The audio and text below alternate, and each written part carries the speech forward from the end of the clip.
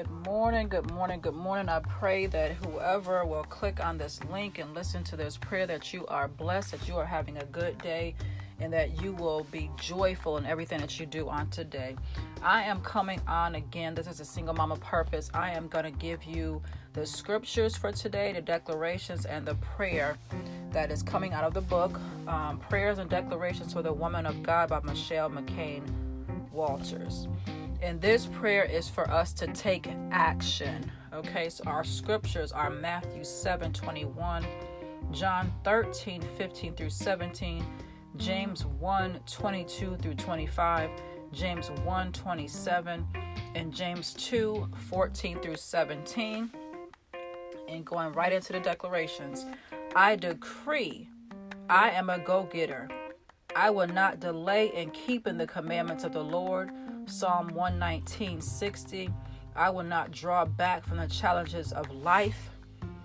I will be a doer of the word rather than just a hearer. James 1:22. I will work as unto the Lord. Colossians 3:23 through 24. I will live my destiny. I will live a passion-filled life.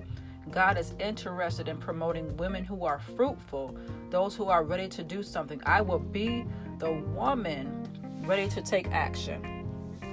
Okay, in our prayer today, we have just one prayer, and it says this: I will arise to fulfill my destiny. Lord, where you lead, I will follow. Take me to the mountain of change. Let me be transformed by touching your glory. Awaken passion in my heart. I choose to love fearlessly.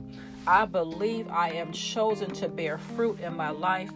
Father, release boldness in my life to break every barrier set up by the devil to stop me from pleasing you. I will be a living epistle read by men. Okay, and that is our prayer for today. And again, these scriptures, these declarations, and this prayer is to help us to take action. Okay, so the prayer is today: go ahead and take action. Whatever it is that God has called you to do on this day and every other day after this, take action. Be who He has called you to be. Okay, and this is the Single Mama Purpose.